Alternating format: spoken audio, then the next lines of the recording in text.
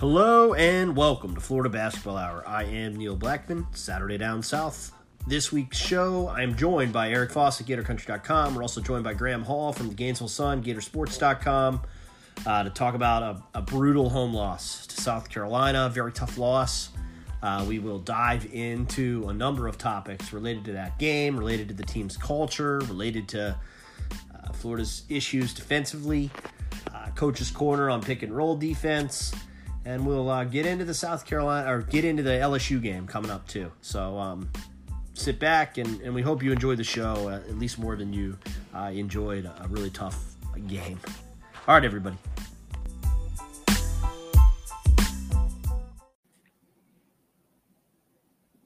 Welcome to Florida Basketball Hour. I am Neil Blackman, Saturday Down South with Eric Foss at GatorCountry.com. Needed 24 hours to kind of recover from. I don't know how I put it to you in a text message last night, but let me try to reiterate it for our listeners. Florida lost 72-66 to South Carolina at home. Florida's second home loss, both home losses this season, kind of mystifying, Eric. And yet this one almost didn't feel that surprising. Well, I don't think you weren't surprised. You didn't feel the way you were writing about it before and talking about it. I've got to say I was a little surprised. And I mean, I'm someone who loves Frank Martin. I think Frank Martin is awesome. I think honestly, Frank Martin might have been could have been the difference in this one. I'm not sure exactly how I would chalk it up. I thought he just did some fantastic late game stuff that was the edge. And as much as I love their players, as much as I love Frank Martin, as much as I thought they were better than their record indicated, I did think this was going to be one that Florida was going to handle. And even throughout the game, as much as Florida was never able to pull away, it was kind of crazy. Like if you're a believer in something like KenPom has the win probabilities throughout the game, and at 7 minutes to go in the second half, Florida had a 96% win probability. So even up until that point, it wasn't like they had put the game out of reach or anything, but it just always kind of felt like the Gators were ahead, and I kind of thought that they were going to pull it out, and obviously they didn't. Yeah, I mean, even up 6, I think they scored 1 point from there on, but up 6, 65-59. I felt like a lot of people probably felt that Florida had the game in hand at that point, and then the Gators end up in this situation where Tyree Appleby missed kind of a good look at the rim that would have made it an 8-point lead, and Carolina comes down and gets a dunk. And it's 65-61, and you're kind of like, oh, no. And then it got away from them. But, I mean, if you look at things, and we're going to bring in Graham Hall from the Gainesville Sun in a second to talk about how this felt inside the program, because you're right, Eric. I thought it was a game Florida would win. I also thought it was going to be a very difficult game because Carolina's talented, because both of us have a lot of respect for Frank Martin as a coach. And, there's the elephant in the room, which we'll talk about with Graham, right? Like the handling success factor. Yeah, and it was one of those games too where, the two things that have made Florida successful this year when they've been successful, at least on the offensive end, which has been, I guess their only side of the ball they've really had a lot of success. It's been because their pick and roll has been awesome, and it's because they've hit their threes. And I thought that South Carolina's pick and roll defense was incredible. They dropped pick and roll coverage, which is something that, me and Neil have been talking about for a while. We wish the Gators would do that. And man, if there was any question as to why me and Neil want Florida to drop pick and roll coverage, go see what South Carolina did to the Gators. And I tweeted out some clips because I was pretty blown away. Florida was at just over 0.7 points per possession on pick and rolls, which is very poor, especially for a team like the Gators, who are one of the best pick and roll teams in the country. South Carolina just dominated them in that area. But anyway, so that's one thing that Florida has had success this year with their pick and roll offense. Well, their pick and roll offense was not there, got completely neutralized by South Carolina. The other thing was that Florida's been a team that's hit a ton of their threes. And it's actually been crazy that Florida has had such sustained success so far this season shooting threes. Like, they've had some really hot games, but I mean, really, it's not like they've been flashes in the pan. They've been a good, consistent shooting team. And this is kind of the first game where they go a little bit cold, and it ended up catching them. So what we have now is Graham Hall from Gator Sports, Gainesville Sun. Graham, we were just talking about how kind of a number of things. It was almost a perfect storm of things that lead to an upset defeat. Obviously, the fan base. It feels like anytime Florida loses now, it becomes a referendum on the whole program, fair or unfair. But let's try to focus on this game, and from your seat, more just Florida went 3 of 20 from the field down the stretch, and South Carolina, really played inspired offense in the second half, or some sort of combination of bad defense and bad offense. And welcome. It's been a while. Yeah, it has been. I know we tried to link up in recent weeks. It seems like I think we were actually. Was it going to be the FSU game? I don't. Yeah, know. It's going to be after Florida beat FSU. We were going to have you on in all their glory.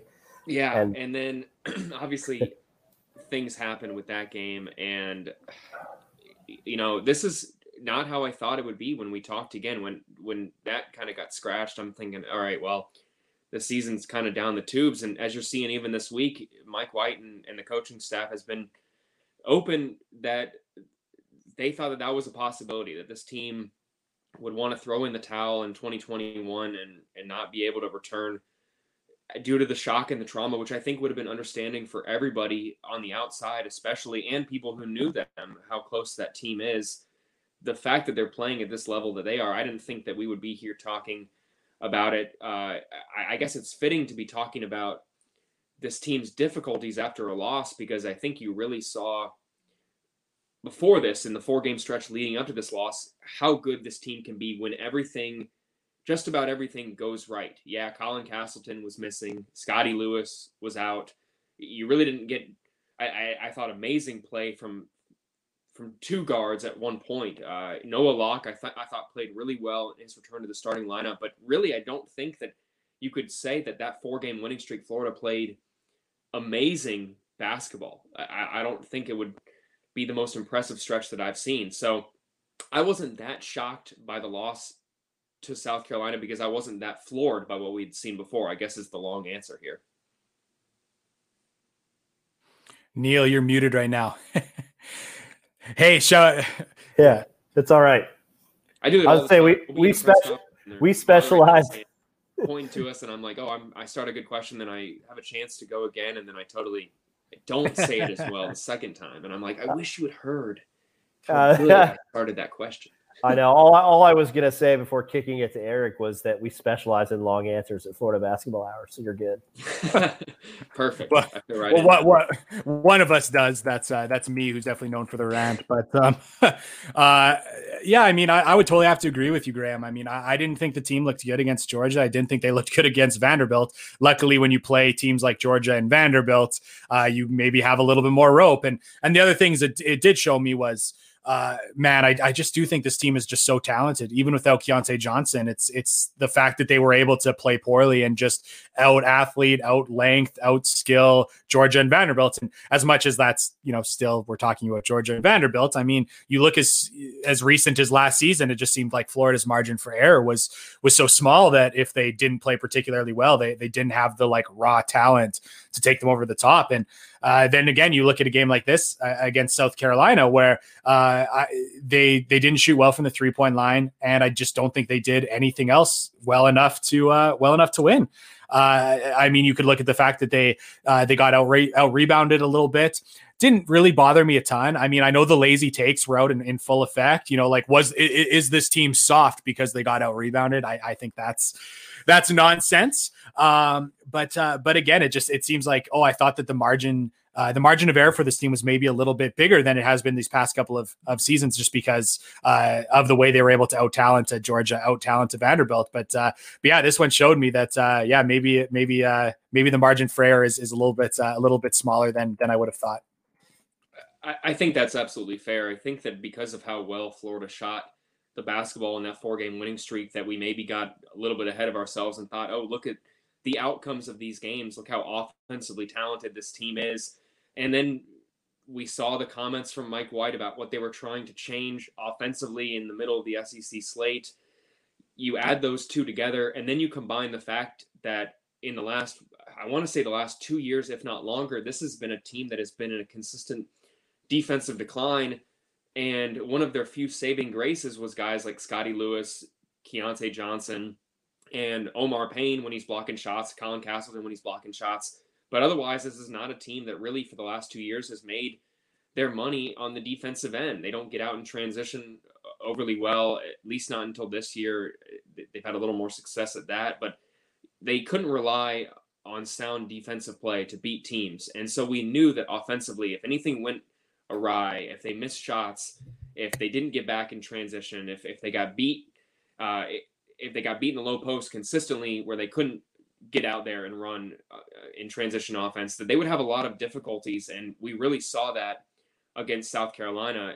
I wouldn't be surprised if moving forward, if I'm Mike White, that I try and make some changes defensively. I would say though that having Scotty Lewis and Osai Osifo, that combination of those guys not being available for that stretch from the 13 minutes to the end of the first half, and then Scotty never really has a chance to get in a groove offensively, misses his 4 shot attempts, plays 12 minutes there in the second half, but never has a chance to get in the groove offensively. And I know that this is a guy that we could label fairly offensively limited, but before SEC play was averaging close to 14 points a game here. I think he had 4 straight games where he scored more than 10 points a game and really was looking like a viable option because he was fitting into what Florida was trying to do offensively. Now he doesn't really have a role, and without him, I think that Florida, their ceiling is a little bit lower when things go awry, if that makes sense. Yeah, so I think you might have alluded to the answer you have upcoming for this question I'm going to ask, but Graham, one of my takes on the podcast that has come out a few times, and Neil shares the opinion, is that I do think that Scotty Lewis is very overrated as a defender. I think he is obviously a very willing defender. I just don't think he's a super high quality one. And it's one of the podcasts I've defended with some numbers and as well as, the eye test, which is pretty big for defense. But again, I see Florida's problem, or one of their problems defensively this year has been like, man, they have not been able to get stops against the opposing team's best perimeter option. Like Scottie Pippen just goes off against the Gators. Cam Thomas goes off against the Gators. And then last night, AJ Lawson goes off against the Gators, and it just seems like they don't have that one guy who can kind of hang with them. And often that was Scotty Lewis, who was taking those one-on-one assignments. And then last night, he got a quick chance, didn't go particularly well. And then that was one of the reasons he didn't play many minutes. But I'm curious what I'm getting at, Graham. My question is for you. Hearing my bias, hearing Neil's bias, what do you think about Scotty Lewis as a defender? As a defender, let me take it back to where I think the reputation that he was an elite defender came from. Obviously, on the recruiting trail, when often how they're going to predict that, assess that, gauge that is your athletic ability. And there is no doubt in anyone's minds, all three of us here, that is a world-class athlete, Scotty Lewis. But I always thought it was interesting that at a sport, at an age where you're not really playing a whole lot of team defense, how could you really determine whether someone was an elite defender at the age of 16, 17 years old without seeing how they really mentally approached their defensive preparation and how they understood how they would fit in schematically to a team's defense? Does that make sense?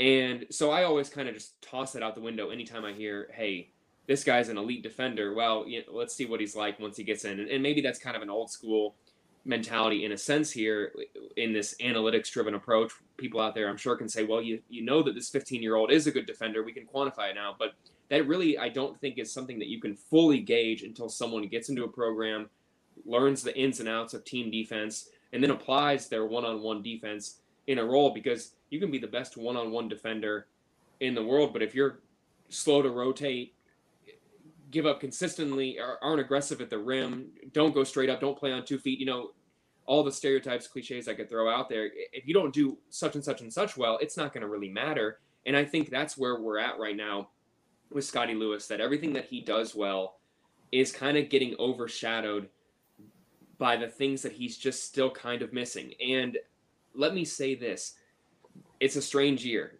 this is a guy who was expected to take a huge leap in his sophomore year and has taken one. Let's say that, with all the ins and outs of COVID, and he has stayed involved in the community with social justice and continue to do a lot of great things and show a lot of maturity for a sophomore. You know, I got to say that. So it feels kind of wrong in a sense to chastise his defense, but that mentality was that he was going to be a 5-star elite defender when he got to this program. And so you have the reality of the situation flying in the face of, I think, the preconception that everyone thought. And we're just finding out right now that this is someone who could be an elite defender, but they have a long way to go when it comes to learning the ins and outs of how to play team defense. Yeah, it's interesting that I agree with a lot of what you're saying, Graham, because I think, well, let's back up to the beginning in the recruiting process. The other thing is that he went to a school where he wasn't facing really good competition consistently. It's not like Niles Lane, who was at Roselle Catholic playing every big boy that there is to play. Rainey they weren't in that category. So that's part A of it. It's not like, like Trey Mann's senior year at the Villages, suddenly they started playing everybody. So you got a little bit of an idea that Trey could score in high school games. And then I think the willing defender point that Eric and you make, at a camp, as coaches, we go to those things and we see, like Eric and I'll see a kid at a camp, and if they're real high energy and, that's that small sample size, you could fall in love with that real easily, especially when they're as athletic and lanky and bouncy as Scotty Lewis is. So I think he had some of that going on. And like you said, you got to get into a scheme, and now he's playing the best players he's played. So that's part A of it. And then to me, part B of it is something that the coaches referenced in the press conference today, I guess, which was,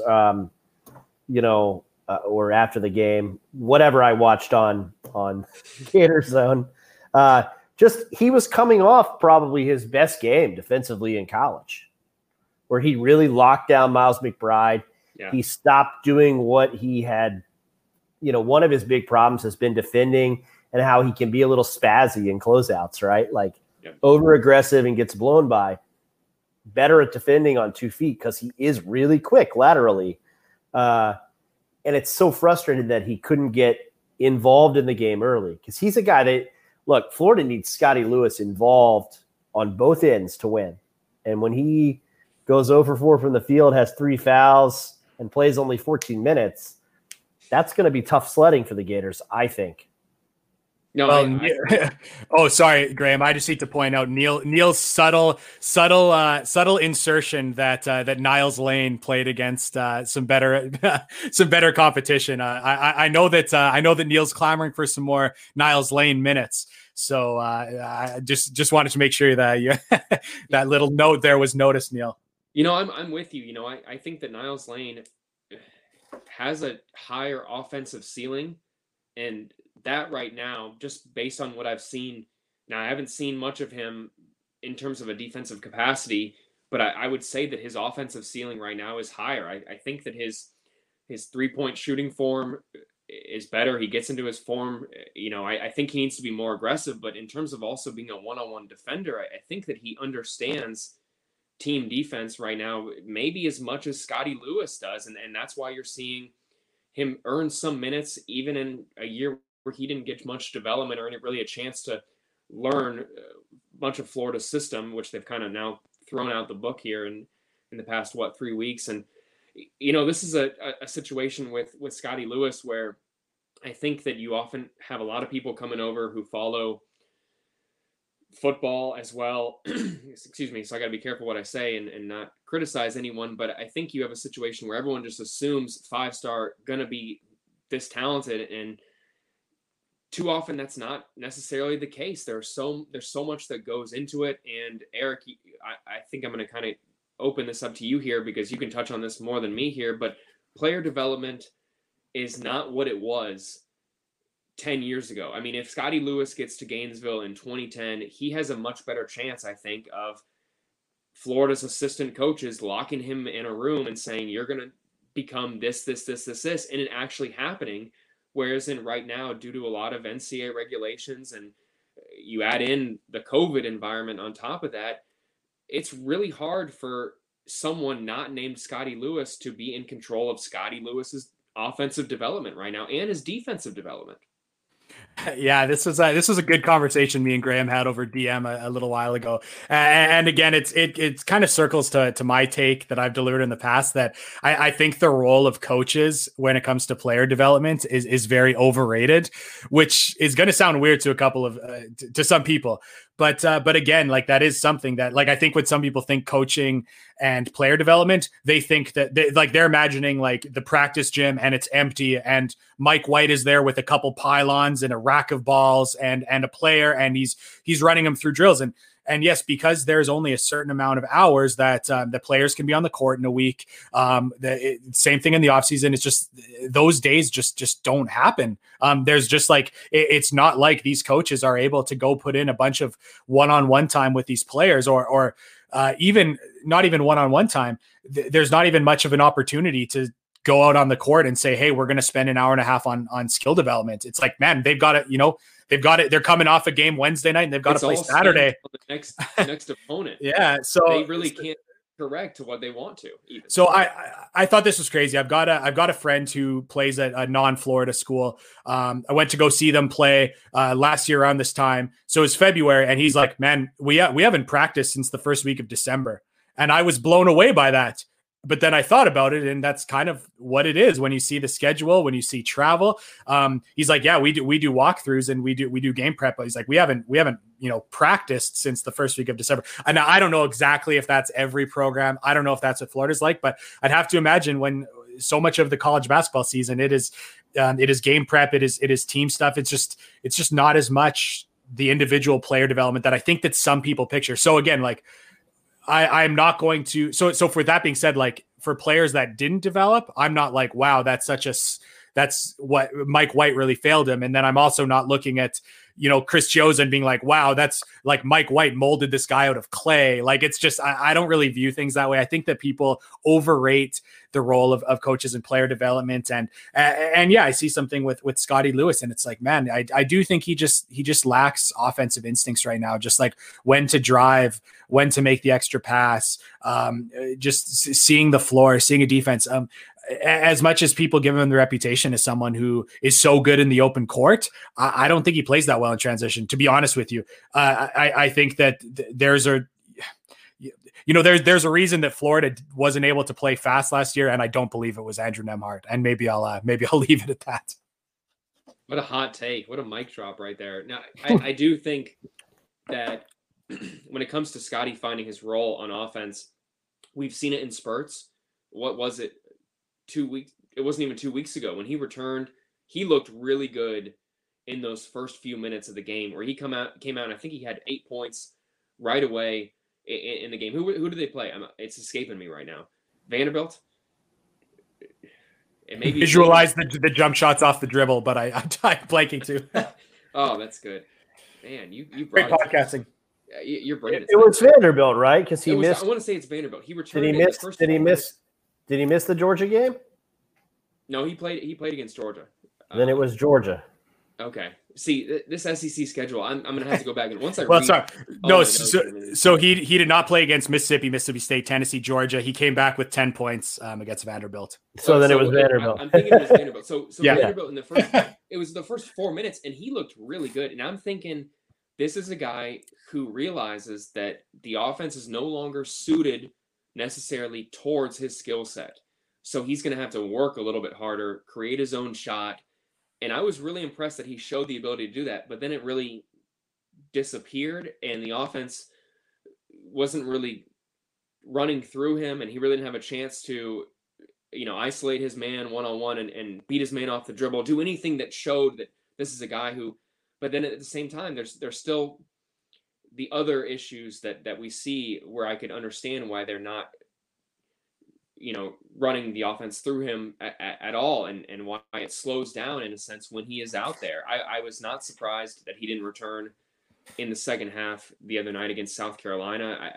If it's a Keontae Johnson situation in the past or Trey Mann, I think that Mike White would break away from the two fouls and you're done in the first half rule. But with Scottie Lewis, he's just not really commanding the attention on the offensive end to warrant that risk right now. Well, and the other thing that I don't think did Scottie Lewis any favors was some of the lineup he was playing in was with him at the 4. It was that Tyree Appleby, Trey Mann, Noah Locke, then Scottie Lewis at the 4 next to Colin Castleton. Of course, I tweeted out that how that lineup has been quite poor this season. There were stretches last year where Scottie Lewis played the 4. It never went well. So that was a lineup that obviously gave up some key buckets there late, and ultimately was the lead that the Gators weren't able to claw out of. So, which again, that was one of the things that was maybe a little bit frustrating, was to see a lineup that has played so poorly this year go in a clutch moment and play poorly. That always stings a little bit, but again, I don't think that did Lewis any favors playing in a lineup that has not done well historically. Yeah, I was going to say, I think when I look at this game, there's a couple different ways to view it, aside from the Frank Martin stuff that we can get into. But I thought, one of the things that was detrimental to Florida was rotations. Like, if you have a coaching criticism, it was that the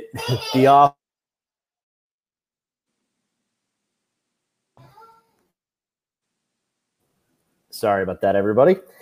So we have an awake child. No, I thought this was a game where Florida sometimes has had puzzling rotations this year, and I think part of that is searching for identities and combinations in a world where the SEC preseason player of the year is not available. So you had to expect some probing and searching on that front. Not many on the louder part of the fan base are going to be too accepting of that, but it is kind of a fact. They didn't work that well last night. I also think that Florida's best rotation, I texted Eric for this earlier, the best possible lineup I can think of for this team and its skill set is Mann, Appleby, Castleton, Payne, and Lewis. They've played, what was it, Eric? 9 possessions, 5 minutes total. Yeah, that's not very good. That's not Florida. That group should play more together. So that puzzles me, but that's part 2 of it. And then I'm going on like a faucet rant here, and I'm pretty pleased about it. But I think, the third piece of it for me was also a little bit of luck. And this part is what's going to get my mentions hopping again. So Eric often shouts out people that he follows. Pivot Analysis gets a lot of love on Florida Basketball Hour. I want to go to my guys at Shot Quality.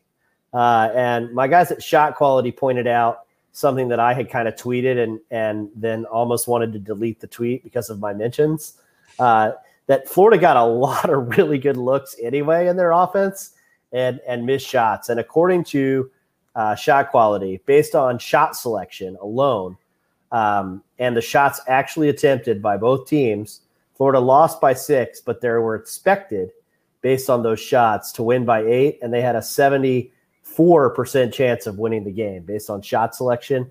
And it ended up on the other 26% side.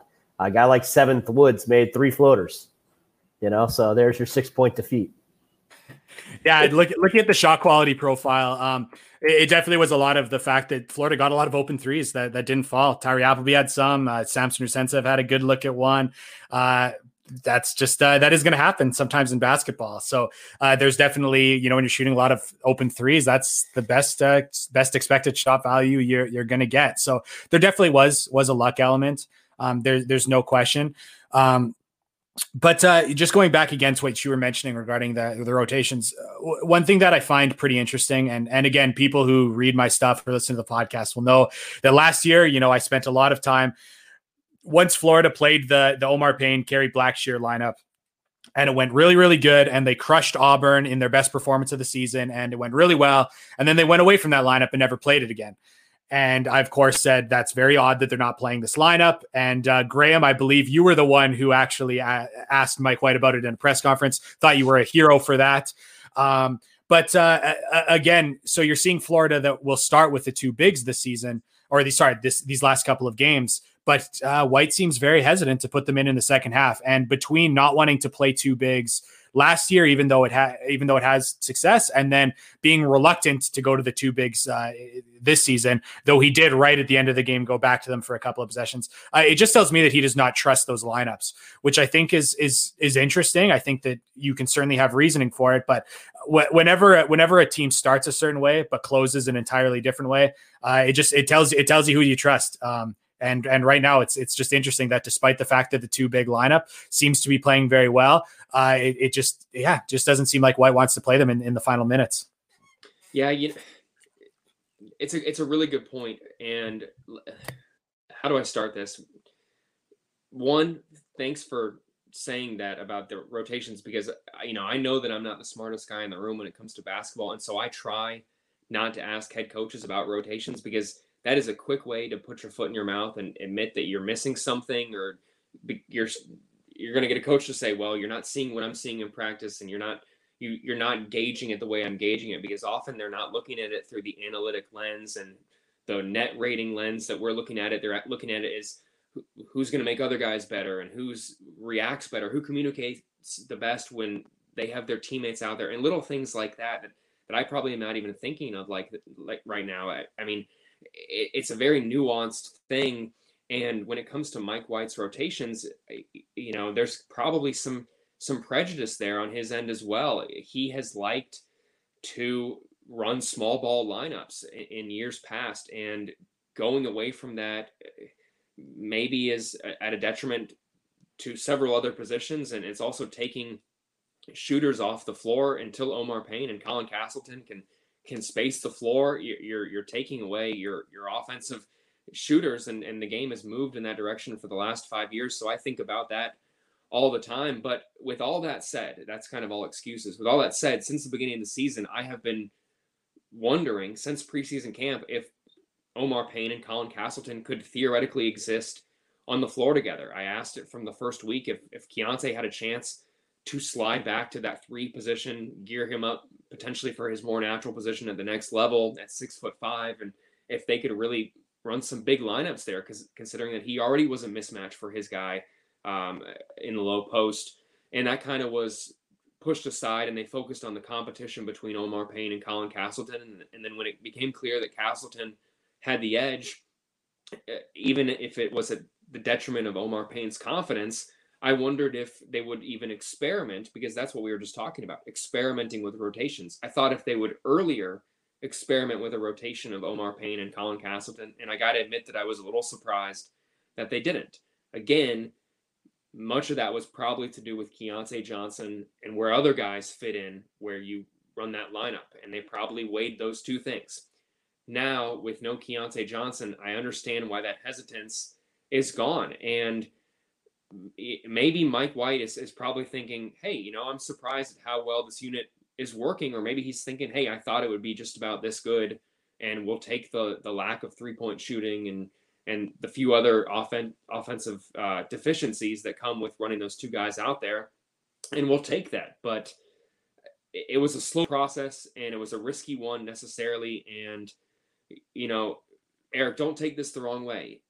A few weeks ago, when Mike White came out there and said, we're abandoning the dribble drive once again, we're what we spent 5-6 months installing, and we're going towards our personnel, that was kind of a no-win comment, because so many people are going to say, well, you're throwing away what you just spent months working on. How well could this actually be? How well could this actually work, what you're going to install? But if you try nothing, with Lewis out, with Johnson out, then everyone says the opposite. Well, you didn't even try. You didn't even try to change. You didn't even try and adapt. You just let it fail. So it really was kind of a no-win admission. And this is a coach who has kind of made a reputation for being honest. And he was very honest for the past few months that Omar Payne, he didn't think that he would work defending the baseline. And for the last 3 weeks, he's been much better at his baseline defense than they thought he'd be prior to this 3-week stretch. Yeah, it definitely was a no-win situation. But man, I love how candid Mike White is. It's got one of the best traits for sure. I mean, of course, what made it also a no-win was it'd be one thing if it was the first time that he's tried the dribble drive to start the season and went away from it. Yep. So the fact that it's not contributed to the fact that it was a no-win, but hey, better late than never. I'm glad he didn't beat it to death trying to keep it up. But yeah, I do think, like, you know, I went into the opening games of last season saying, like, man, I don't think the dribble drive is going to work for this team for this reason. And then it's just like, I just kind of wish that the staff saw it the same way. And again, I just think that the dribble drive is just a style of play that not many teams have been able to have success with at the high major level. So for Florida to think that they're essentially going to go in the opposite direction of recent college basketball history and have success with the dribble drive, that's just like a little bit of a tough pill for me to swallow. But and again, going back to the lineup data, it is interesting to me with the whole, like obviously, I mean, like, yeah, how many practices have I been at this season? 0. So do I know these players anywhere near as much as the coaching staff? It's like, well, no, I don't. But at the same time, it's like, results are results, and we're getting to the point where sample is piling up. And again, I do know the game is not played on a spreadsheet, so it's not like, oh, this lineup should never be played again because it's got a -7 net rating. That's obviously not the case. But man, it certainly makes it look worse when it doesn't work. Like, you know, if Florida went out there with statistically their best lineup and it gets outplayed, then it can be like, well, you know, like they played their best and they got beat. It happens, but it just makes it a little bit worse. But man, I've got to say one thing that I find just hilarious, and like truly the greatest compliment that someone could give me is like when someone says, like, hey, like, you've helped me learn something about basketball. Like that truly is like the best compliment I could receive. And there's like podcast listeners that like, or people that read my writing that like a year ago were like, hey, like, I'm a casual basketball fan. Just kind of tune in when football's done. But hey, you've really helped me learn something about the game. Like, I didn't know much. Now I know a little bit more. And I'm like, oh man, like, that's so great. And now, like, fast forward a year later, they're like tweeting at me. They're like, what's the net rating of this lineup? It's like, does he know that floater is a 0.6 points per possession shot? And that just is like the funniest thing to me. So that's just a shout out to some people who have went from like, hey, I'm learning a little bit more about basketball, to being like, what? This lineup has a -7 net rating? Like, what's going on here? Where does Ken Palm live? I think that it's hilarious to me when you get the avid football fan who gets so hot over a basketball game, because there's 27 of them this year. You can lose some. You can lose a 3-point game to South Carolina, and it's not going to kill your season. It's not going to kill your recruiting. It's not going to get a coach fired. So when people get so worked up, I kind of just want to be like, why? I mean, you're going to get less than a week a chance to bounce back. When everyone thought the sky was falling prior to the Tennessee game, they didn't act like it was heaven on earth when Florida went out and beat Tennessee by 26. So I don't understand the adverse reaction in that sense whatsoever. But, Eric, I got to say, man, you have absolutely, I think one of the greatest compliments you can give any writer, in my opinion, is that your writing is easily relatable, easy to follow for people who don't have intense knowledge of the subject. And when you can open up and for people who have advanced knowledge of it, when you can open up your writing to a wide demographic and draw more people in, you are doing those people a service and making them fall in love possibly about a sport that they wouldn't have fallen in love with if they didn't have a chance to fully understand it. And you have a chance to give them that. And I hope you realize that you and Neil, what you guys do for a lot of people, Florida fans especially, is help them better understand the sport that they care so much about, but maybe want a better understanding of that. So I hope you guys know that there's probably countless people out there who don't reach out to you who feel that way. So one more thing I got to say, Eric, for a Florida fan, like yourself, I'm sure it's got to kill you, who also has a great understanding of Florida and basketball analytics, that Mike White and the Gators are so, I don't want to say in love with, but so keen on going back to each year, the dribble drive and the press. I mean, those two, if this was 2012 right now, I think that we would have no problems criticizing those two. But the fact that Florida is in NCAA tournament contention and still utilizes those as frequently as they do, I think is pretty, I guess, astounding, unlikely in a sense. And then you add in Keontae, Colin Castleton, the lack of a lack of a senior. I don't think this team has a real senior on the roster. I mean, I didn't even realize that honestly until just now. But there's so many unlikely aspects of it, and the more you understand the game, you realize even more. Well, one thing that's pretty crazy is, so obviously Florida was very young last year. We know that. So this year they obviously return a bunch of guys, but they're actually 252nd in the country in experience. So as much as, they return all these players, but they're still young, like on the grand scale. They definitely have some players that played a lot as freshmen. So however you want to gauge the experience, but yeah, I mean, the dribble drive thing is, again, I didn't realize they had some older freshmen. Scotty Lewis turned 20 in his freshman year.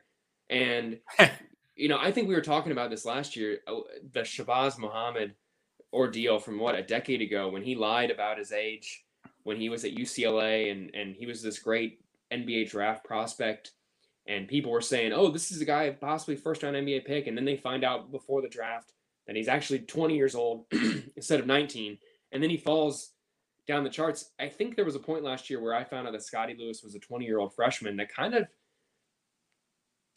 blew my mind a little bit. I got to say. Yeah, I mean, and then you've got Trey Mann, who turned 20 last night. Pretty well into the. I mean, I got to admit, I'm a Cleveland Cavaliers fan, and Colin Sexton right now, number 7 in NBA All-Star fan voting at 21 years old, just turned 21. I mean, so I hate to really pull the age card when it comes to guys, but the college game and the NBA game are always going to be linked as the development route to the big leagues. And so when you're already the same age as guys who are out there, scoring 24 points a night, I do have a hard time not comparing them, as unfair as that may be. Yeah, the age thing is definitely pretty interesting. And again, when people are talking about Scotty Lewis's draft potential, that age thing's going to kind of come up. And it came up last year when it was like, oh, well, should he go as a one and done? Like, he's older than most freshmen. So like, is he your kind of regular one and done?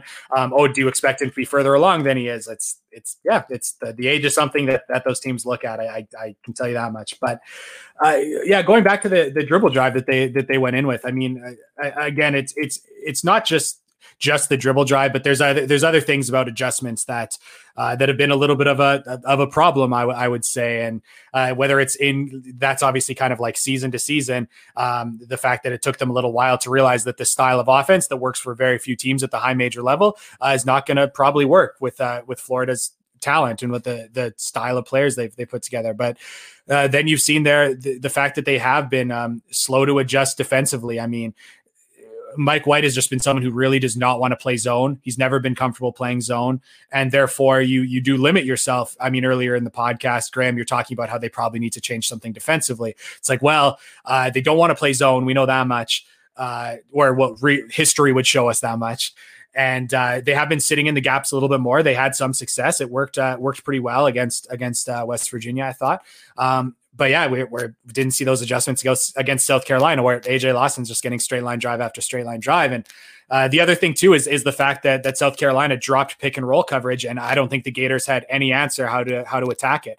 The thing with the drop pick and roll coverage is Florida kept going to their duck in ball screens with the second big ceiling help while the high ball screen was being set. And the thing with that is the idea of sealing the help is that the ball handlers might be able to get all the way to the rim. We've seen that a number of times. Omar Payne's just like sealing the help, and Tyree Appleby goes and gets a warm-up layup where he just strolls in and scores, or they get the roll man because once again the help isn't there. And it worked on the first play of the game, that alley-oop to Omar Payne, but the rest of the game it's like drop pick and roll coverage is going to take away that play every time. That ball handler is not going to be able to get all the way to the hoop. And then also Florida likes this side ball screen that they ran a ton last night, and it's a good set. They set a screen for the screen setter who goes and sets a side ball screen. They set a flare for Noah Locke, and maybe he's there for the 3-point shot.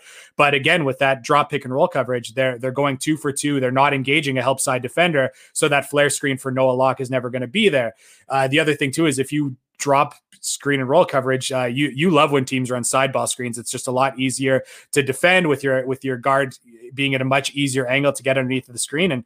And again, Florida just went to it over and over and over again. And that's a big part about why they had 1 point over the last 6 minutes of the game or whatever it was. So there is still some of those moments that's like, I look at the luck element that was certainly there of Florida going, shooting 28% from three, despite a lot of open looks. That's definitely going to happen. But I also see it's like, man, I don't think that the adjustments were there. And again, an interesting stat was that Florida ran 43% of their possessions as screen and roll against South Carolina, which is the highest in the Mike White era that I could find. I only went a couple years back. I'm going to guess that the Elite Eight team didn't do that as much. But so that was as pick and roll reliant a team has been in the Mike White era, and it didn't yield much results. And they also didn't seem to make many changes. South Carolina just kept dropping pick and roll coverage, and dropping pick and roll coverage. And Florida kept running the same stuff. And it just turned into, tough contested shots in the mid range. And those are the moments where I would just like to see in the scout, let's not even wait for 5 minutes in against South Carolina, in the scout say, okay, South Carolina drops pick and roll coverage. Is our pick and roll offense going to work against this? I think they probably should have been able to tell, oh no, this our duck and ball screens, that doesn't really jive playing against the drop pick and roll coverage. The side ball screen, not the greatest either. I just would have loved to have seen a different game plan. Yeah, back-to-back weeks when, they have an extra day in a sense to prepare for the opponent, you would think that one of the few critiques is to realize what the opposition does well and then to not do that at a high frequency, I think. And really, I kind of joked with you about simplifying it for football, the football fans out there. But, yeah, the first play of the game, Florida's running the quote-unquote scripted drive, and then South Carolina adjusts, and that's not really an option for Florida. And then they don't adjust offensively the rest of the game. And they weren't good enough on the defensive end to, like I said, get points in transition. And when you take that element out of the game, this is a team that if they are not hitting 3-point shots, they are extremely limited offensively. It is, there was a quote, not to pull Mike White's words against him, but 2 weeks ago, he said verbatim, I think it was against Vanderbilt. He said, we're going to screen and screen and screen and screen and screen. And they're doing that. And they're doing that consistently. And this is a team that they're not going to change a lot of what they're doing offensively because they already have thrown out so much that when you have so many young guys, you don't want to overcomplicate it. And something that, I knock their failure to get out in transition, but something that stood out to me after the game and kind of blows my mind, that was the most blocks against South Carolina that the Gators have had against an SEC team in program history. The last time they had 12 plus was in 2006 against FAMU. To not get out in transition, to allow your opponent to get more offensive rebounds than you. It also came down to hunger. Yeah, it was a failure to adjust, but I also think that there was a little bit of complacency aspect. And I hate to say that because in basketball on a game-to-game basis, that matters way less than being complacent in football, it seems. But it seemed like the complacency shone through in how little Florida was able to adjust offensively to how the Gamecocks were defending them. Yeah, there's a lot of directions I could go here, I guess. You guys have thrown around a lot of stuff, but I think you've teed me up for something that is a good question to ask you since you're around the program, and obviously, we won't dive into all the things that Eric and I should be around but aren't. But let's just say that. What was the sentiment? I know it's different than a normal year because you're limited to the Zoom stuff for the obvious reasons. But, I thought Trey Mann's comments that were released showed a lot of maturity. At the same time, I think what was so disappointing about last night for me was, and I told Eric this, so he already knows where this is coming from, is I may have even actually tweeted it, is that this has been such a tough team. Like, this is such a resilient group that I think we kind of thought that maybe the culture of this team might be a little different than the culture of the program the last couple of years, where handling success has been a real problem, but then they do lead the SEC in like road wins against quad one opponents in the last like 3 seasons. Like, and it's actually not that close. Like, I saw that they had the ranked ones, so I went back and looked at quad ones, and they have like 3 more than Kentucky in the last 3 years. So like, they love to travel and win on the road, and adversity, all that stuff is like feast for Mike White's program. The famine has been, these types of home losses have been a thing in the program for a few years. And I think we all kind of thought, hey, maybe this group is a little resilient and a little above that. And you'd think, watching South Carolina with a, you know, I got in an argument on Twitter about whether they had any NBA players. And I said, well, they might not have any NBA first round draft picks, but they certainly have 3 pros that I can count. And at least one of them will play in the NBA, in my opinion, AJ Lawson. So like, if that didn't stand out on film, and if Frank Martin doesn't scare you, because that team is always in the top half of the SEC, then what's going to? And I think that's what was so disappointing for me. So I guess my question, Graham, is, was there some of that sentiment in Mike White's comments? Like, what bothered him more? Was it like, we just didn't defend anybody last night? Or was it, you know, I'm culturally disappointed? Sure. No, good question. I think that,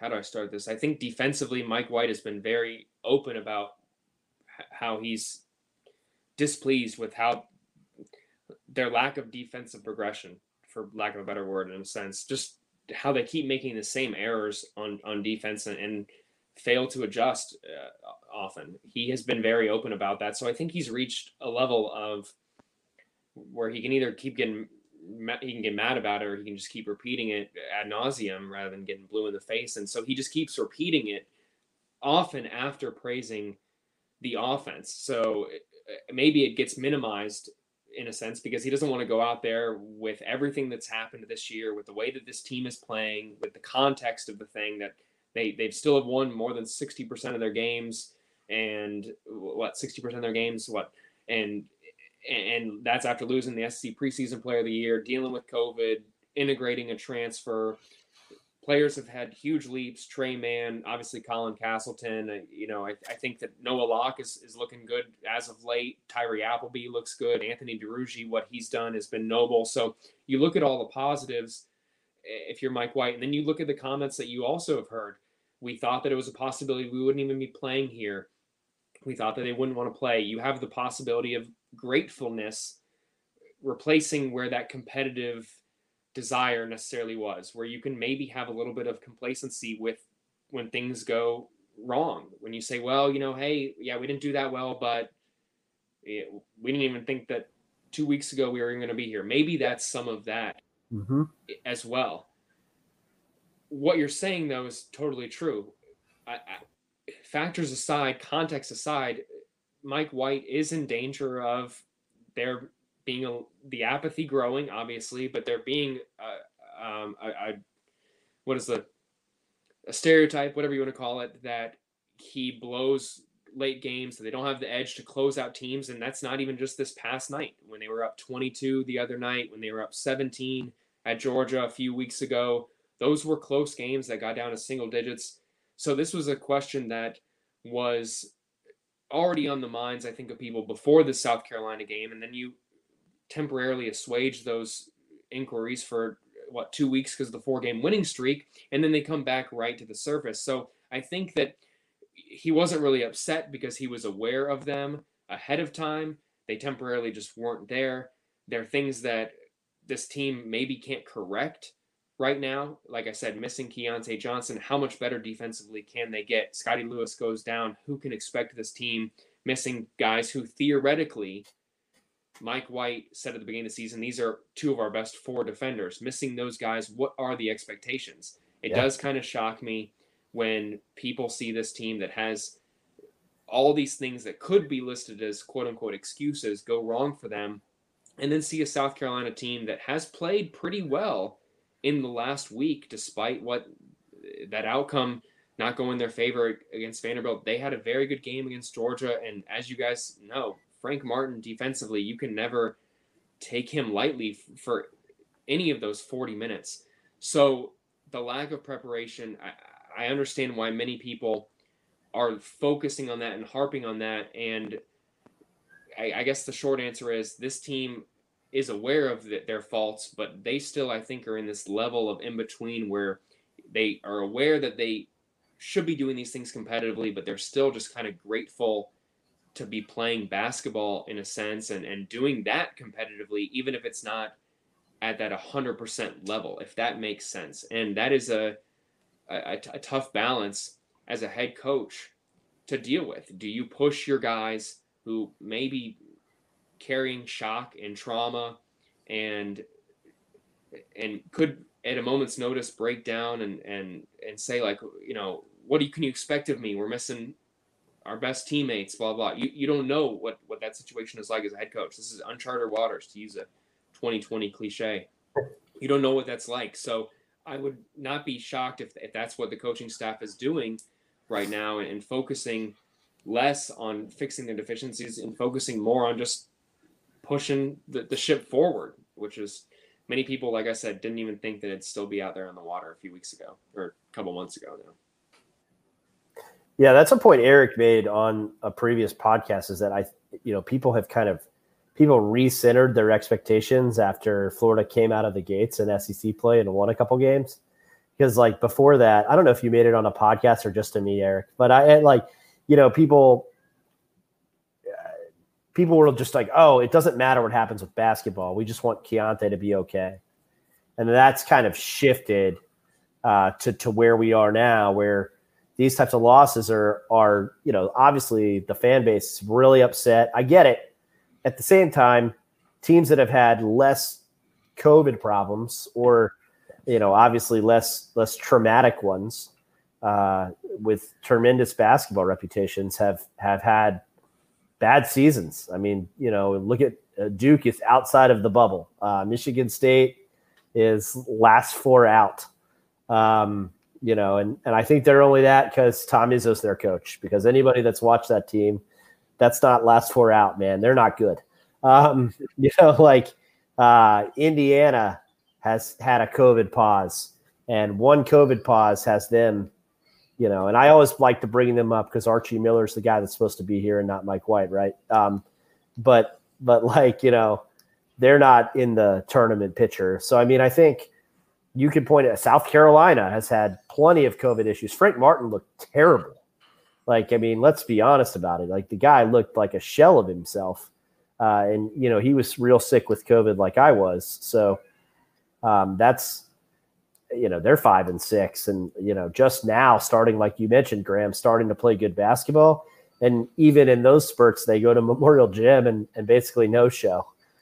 So, to be 10-5, I think is one thing that, you kind of have to evaluate them in that way. At the same time, obviously there's this big piece that where, they take these mystifying losses, and so often they're in Gainesville. And I think that's very sobering and frustrating to people. Is there a sense that you got that, they were really ready to move on to the next one right away? It seemed like, from what Mann was saying, they were. And of course, it's LSU, and we all, anybody that knows people or talks to people inside the program knows the disdain that our staff has for that program in particular.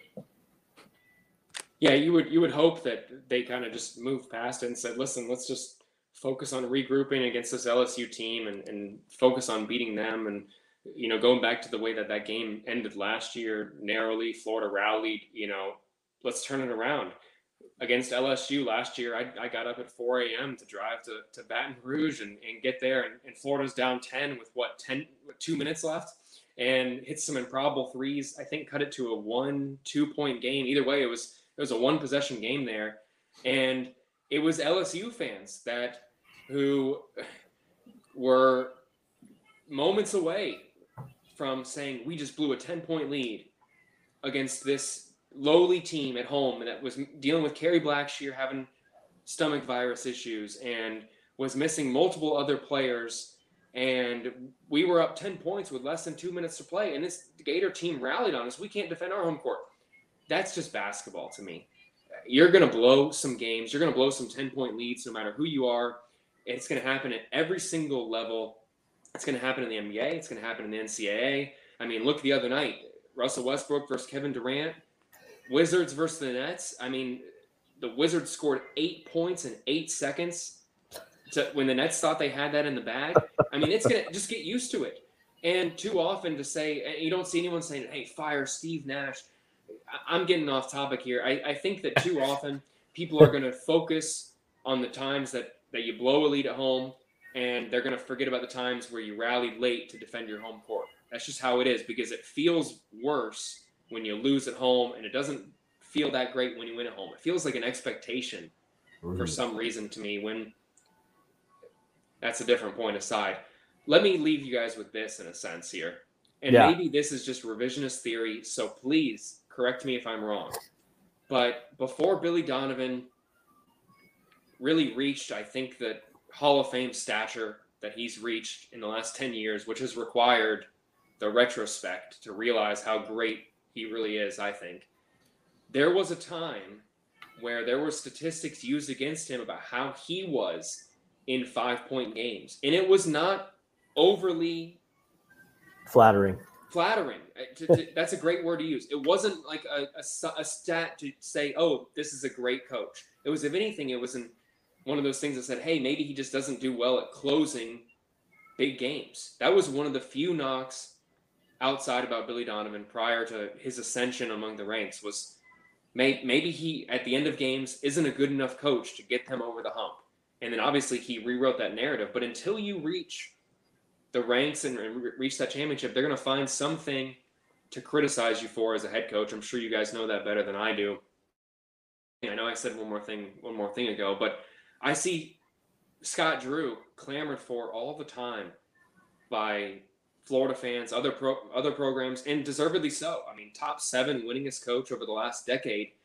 But if you based him solely off his success in the NCAA tournament, he's a middle-of-the-pack coach, because they have underperformed in the big dance by those expectations. And so I think that too often we lose sight of the big picture, and as outsiders, we don't know what the big picture is. We don't know what the development looks like. We don't really have an accurate gauge over what they're doing right, what they're doing wrong, what they can improve upon, who had last night's scout, who made the mistake, who made little errors, who left Jason Jatobo's name off the roster sheet, stuff like that. We're not necessarily Jordan Mincy, but we're going to speculate on anyway, as if we know.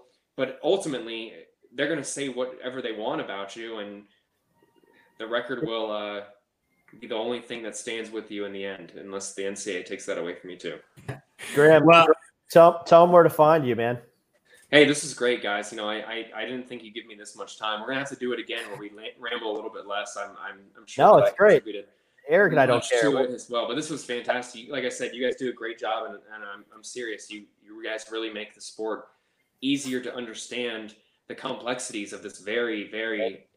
You guys do a great job breaking it down, analyzing it, making it easier for the mass to understand, while also giving great insight and information to people who really look for a statistic, analytic, quantifiable approach to this game. And I'm honored to be able to be on the pod with you guys. And you can find my subpar tweets at Graham Hall _. You can find my game previews, advances, sometimes videos on Gatorsports.com and the Gainesville Sun.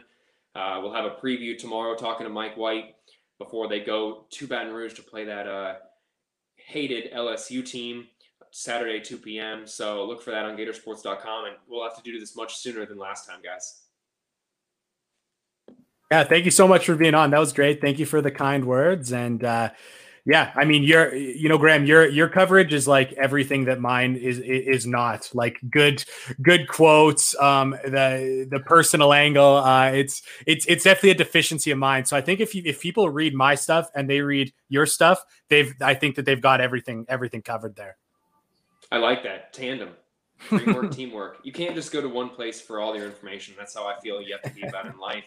And so, I don't want to be bringing the same approach as everyone else. And Eric, you have such a unique and informational angle. And I got to say, I do not, my level of knowledge when it comes to the game, if I haven't made that clear, pales in comparison to your guys'. I'm still working on it. And so reading your guys' stuff, it reminds me of how much work I still need and knowledge I can still gain. And I hope everyone else out there realizes that when they're reading your guys and your stuff and listening to your guys' podcasts. Thanks, I've got Graham. I've got so much to learn too. All right, Graham, we'll see you soon. Absolutely. So Graham Hall, a lot of good stuff there. Brought up an interesting point, Eric, about kind of balancing the line between this team being grateful to be on the floor and then also like having to piece together a team with such limited practice time and the constant pressure of the next scout. And I thought about that when you two were talking about that, Eric, and I'm not making it. I think Florida should have won that game. We both agree with that, but that's probably a pretty demanding scout, South Carolina, because they do so much stuff. Oh man, well they ran this play like 3 times right at the end of the game. They missed one shot. It was a great look. They missed another one that was an offensive rebound for Seventh Woods. That was a big bucket. But so Florida's going to hedge ball screens with the soft hedge. We know that. So if you're Colin Castleton guarding that play, when your guy goes to set a screen, your job is to go and get out to the level of the ball handler. You've got to sprint out there, and you've got to get to the level of that ball handler to hedge. So South Carolina, what they were doing is they went to go, they had their screener go to set that ball screen. They'd slow down for just a split second as if they were going to set that screen. And then he would ghost it and he would run to the 3-point line, because as soon as he went to go set that screen for just that half second, Colin Castleton needs to go over the top of his man, get to the level of the ball handler and show. So the moment he did that, they ghosted the screen. He ran to and they got wide open threes over it. I thought it was a brilliant play. They ran it a bunch of times, and it was just like the perfect counteraction to how Florida played pick and roll defense. And again, I see stuff like that, and it's like, man, Frank Martin really is just awesome. I think he's such a good coach. I honestly don't think he gets the credit he deserves. And the other thing again is like, I know some people are going to look like, oh, was this, did Florida lose the game because they're mentally deficient and they, in some ways when it comes to toughness or, handling success. And I mean, like, maybe I guess, but I mean, I see a team who played against a really good pick and roll defense and had no answers for it. I saw a team that couldn't guard a straight line drive because that's been the problem even going back to last season. So I don't know. Maybe it's like the left side of my brain speaking too much versus the side that just says like, oh yeah, maybe there is something to, just something to where they're at mentally. That could certainly play a role and maybe a huge role. But I do just think that there was some X and O's kind of stuff where they just got out executed against the team that's better than probably a lot of people think. So I do not see this as a loss that's like, oh, this team is mentally soft or they don't handle success well. I think they weren't ready. Maybe from a tactical standpoint, but ultimately I thought that they played against a team that played really well, executed really well, and they got the win.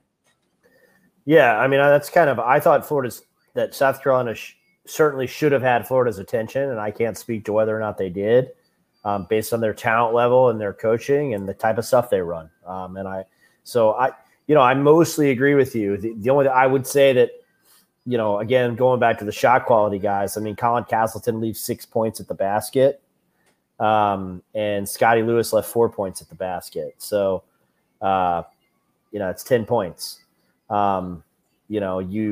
Let's say you hit 3 of those. Well, it's a tie. You say you just leave 4 at the basket and then it's a tie. And then obviously there's going 7 for 25 or whatever they were from 3-point range. And again, I mean, as much as things went wrong, they defended the perimeter well against a team that can occasionally get hot out there. Carolina's only 4-19. It felt like most of those were early when they built that nice lead. But yeah, I mean, I'm with you. I thought for the most part, it's they kind of got out schemed in terms of not having an answer for the way South Carolina was defending their bread and butter on the pick and roll. Heck, even when Florida got them in the pick and roll. There was one where they inverted it and Colin Castleton passed over the top, and that wasn't a great pass. And so, should Trey Mann handle that pass and make a layup? Maybe. But, if the pass is on the money, it's an easy two. Instead, I think Florida settled for a contested three-pointer, which didn't go in. And, that's kind of stuff that happens. And you're the one that I think correctly pointed out margin for error that, maybe it's a little bigger this year because Florida's so talented. And if we learned anything in that Georgia Vanderbilt stretch where they weren't playing great, we learned that they have a little bit of a bigger margin for error now because of their talent level. But it wasn't big enough Wednesday night. No, I mean, you mentioned it. I mean, like I said, with those plays that South Carolina ran in the clutch, they had an answer for Florida's pick and roll defense, whereas Florida did not have an answer for South Carolina's defense. And that's kind of ultimately what did it when you look at those final minutes where Florida kept running pick and rolls and got nothing out of it for 6 minutes, and South Carolina got the ones they needed. So they will now head out into the road and play LSU. KenPom has it as a 1-point LSU win. Bar Torvik has it as a 1-point Florida win. I mean, what can you do with that? Tigers have lost 4 of 5. I still think they're pretty good, and a lot of it is just schedule. They hit the Dante Allen buzzsaw. Then they had the bizarre lose the game at the end against Texas Tech. Chris Beard fully loaded. And then they played Alabama twice, which is unfortunate. And, all of a sudden, that's your losses. So, this isn't an easy task for Florida. No, and I mean, they should have beat Texas Tech. They, of course, had the humongous disaster where they had a significant lead with 90 seconds left, and they let it slide. I mean, that was definitely rough, but I still think that I still think that this team is very talented. I think that they are still awesome offensively. Of course, their defense is gonna get them beat on some games, and it has gotten them beat. Again, I mean, they're a team that wants to win shootouts. Well, they went up against Alabama, who's ready for a shootout on any day, and Alabama's obviously just better at that style. So they get them twice. So I think that was a good comment from you. The fact that they, they run into Alabama 2 times out of 5 games and also see Texas Tech. That's going to be rough, but still a team that I think just runs really good stuff offensively. They have one of my, a player that I am growing to love is one of my favorite offensive players in the country that averages less than 6 or 7 points a game. I don't know what he actually averages, but that's Mwani Wilkinson. Neil, have you seen that he is currently shooting 83% from the field? Because man, I just love watching him play where he just knows, he just does nothing for 15 minutes. And then the moment his defender falls asleep, he cuts backdoor for a layup. I love it. I think it's so fun. I love Mwani Wilkinson. I love those. He's just knows his role so well. He's super fun, but he's again, just someone who, again, you just see when he's just going 2 for 2 or 3 for 3 every game on wide open backdoor cuts. It's they all know their roles on in LSU's offense. Yeah, I like Mwani. I think he's probably he might be one of their best defenders too, if not their best defender. Low bar. Yeah, I mean Barr is not. Bar he's a good defender. Bar is not high. That's funny. I remember hearing all offseason, including from Will Wade, about how much Javonte Smart had improved defensively, and then I watched him play Alabama twice. Nope. But yeah, Darius Day's swinging gate. I mean they've got guys. They just struggle so much on that end. They're 137th now in KenPom, which in the Power 6, it's tough to get down into those numbers. It's truly hard to imagine. Like that's crazy. I mean, I do see looking at KenPom. I think that Boston College is somewhere in that range. But I mean, like other than that, if I go to you look at teams in that range, I go on KenPom right now. I mean, like yeah, they're one behind North Dakota State. They're also 2 behind Iowa. Who beware in your brackets. I know some people are going to fall in love with the Luka Garza show, but man, they are dismal defensively. So there is, I guess, that's more high major teams than I expected in that range. But man, that is like you're putting yourself in like the Tennessee State, like Kent State range with those kind of defensive numbers. Like I'm astounded that Will Wade can be that good of an offensive coach and just like be that poor as a defensive coach, especially when you see the athletes they have. Yeah, it's pretty wild. I mean, you look at like Pat Kelsey and Winthrop, who are really good, but they're ahead of LSU in that category, and they're a team that in their conference, because of COVID, wasn't allowed to leave their conference and play the normal brutal schedule that Winthrop plays to challenge themselves. And I think they're 20 spots ahead in defensive efficiency, or it's double digits, and that's in the Big South. So like, it's hard. It's hard to struggle to get stops like they do. So I think Florida will have a very good chance to win the game. Florida tends to respond to this kind of stuff really well. Let's leave. Somebody asked about Osai Osifo, and I don't know what his status is. I guess we could have asked Graham, but it was interesting to see Mike White talk about needing his energy a little bit. Not necessarily saying like Florida wins the game with Osai Osifo, which I think would have been a hot take for like anybody, but he definitely brings some juice. And I do think with Florida packing the gaps more, he's helped. Yeah, I mean, I look at that and I look at there were takes out there on the Gator Country forums on Twitter that were like, we win this game with Osai Osifo playing. And I mean, I cannot personally get there, but I can see where it's coming from. Yeah. But hearing that and hearing, Mike White say that about his energy level. Like, I know I should probably be taking that as like a compliment towards Osai Osifo, but like, to me, it's more like, man, like the Gators need to get more out of Anthony Duruji, and he's just such an inconsistent player. I would say, like he's the, like I think I mentioned on the podcast, I think he's the most inconsistent Gator. I think you could maybe argue a few separate players. I know some would say Scotty Lewis. I would not agree with that. I think it would be. I think Lewis has actually been fairly consistent. I think it's a lot of just like the role and the positions he gets put in.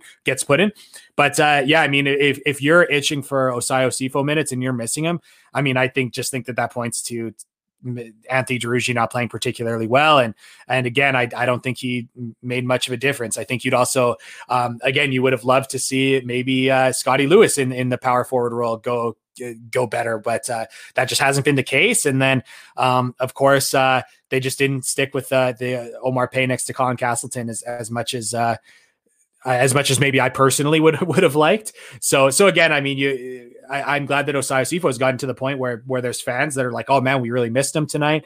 The fact that White will reference his energy, but man, I just think if you're clamoring for more Osai Osifo, it's probably just an indication that some of the guys that should be ahead of him just aren't playing well enough. Yeah, exactly. I agree with that. Glue guys are good. But we're not in the like, will you get Justin Leon glue guy category with him? We've had one game in, I think, both of our opinions where he's played meaningful minutes. So you need a little bit of a bigger sample size than that to say he would have been the difference. But we'll see if Florida can get it back together Saturday at the PMAC. A place, like I've said, with many strong-ass memories for Gator fans. So hopefully they create some more of them on Saturday. Well, do you see too that Alex Fudge has left high school and he's joining LSU now? Did you hear about that? Oh, I mean, might as well get in there before the spigot gets turned off by the NCAA.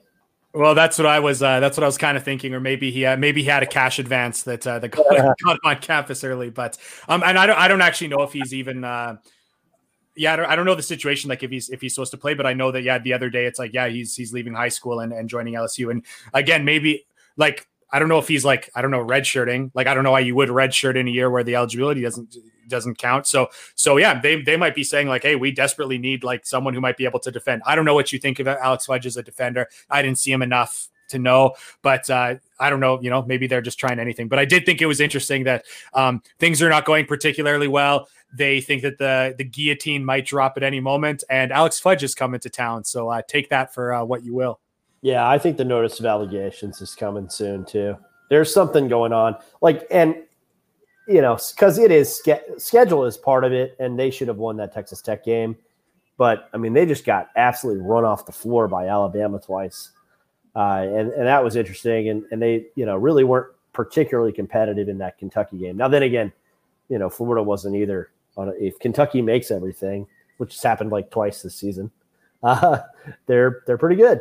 But they don't usually make very much of anything. We'll get to talk about them soon enough. So thanks everybody for listening. Thanks to Graham Hall for joining us. And we will be back after Florida's game at LSU to preview a trip to Knoxville, Tennessee. Bye, everybody.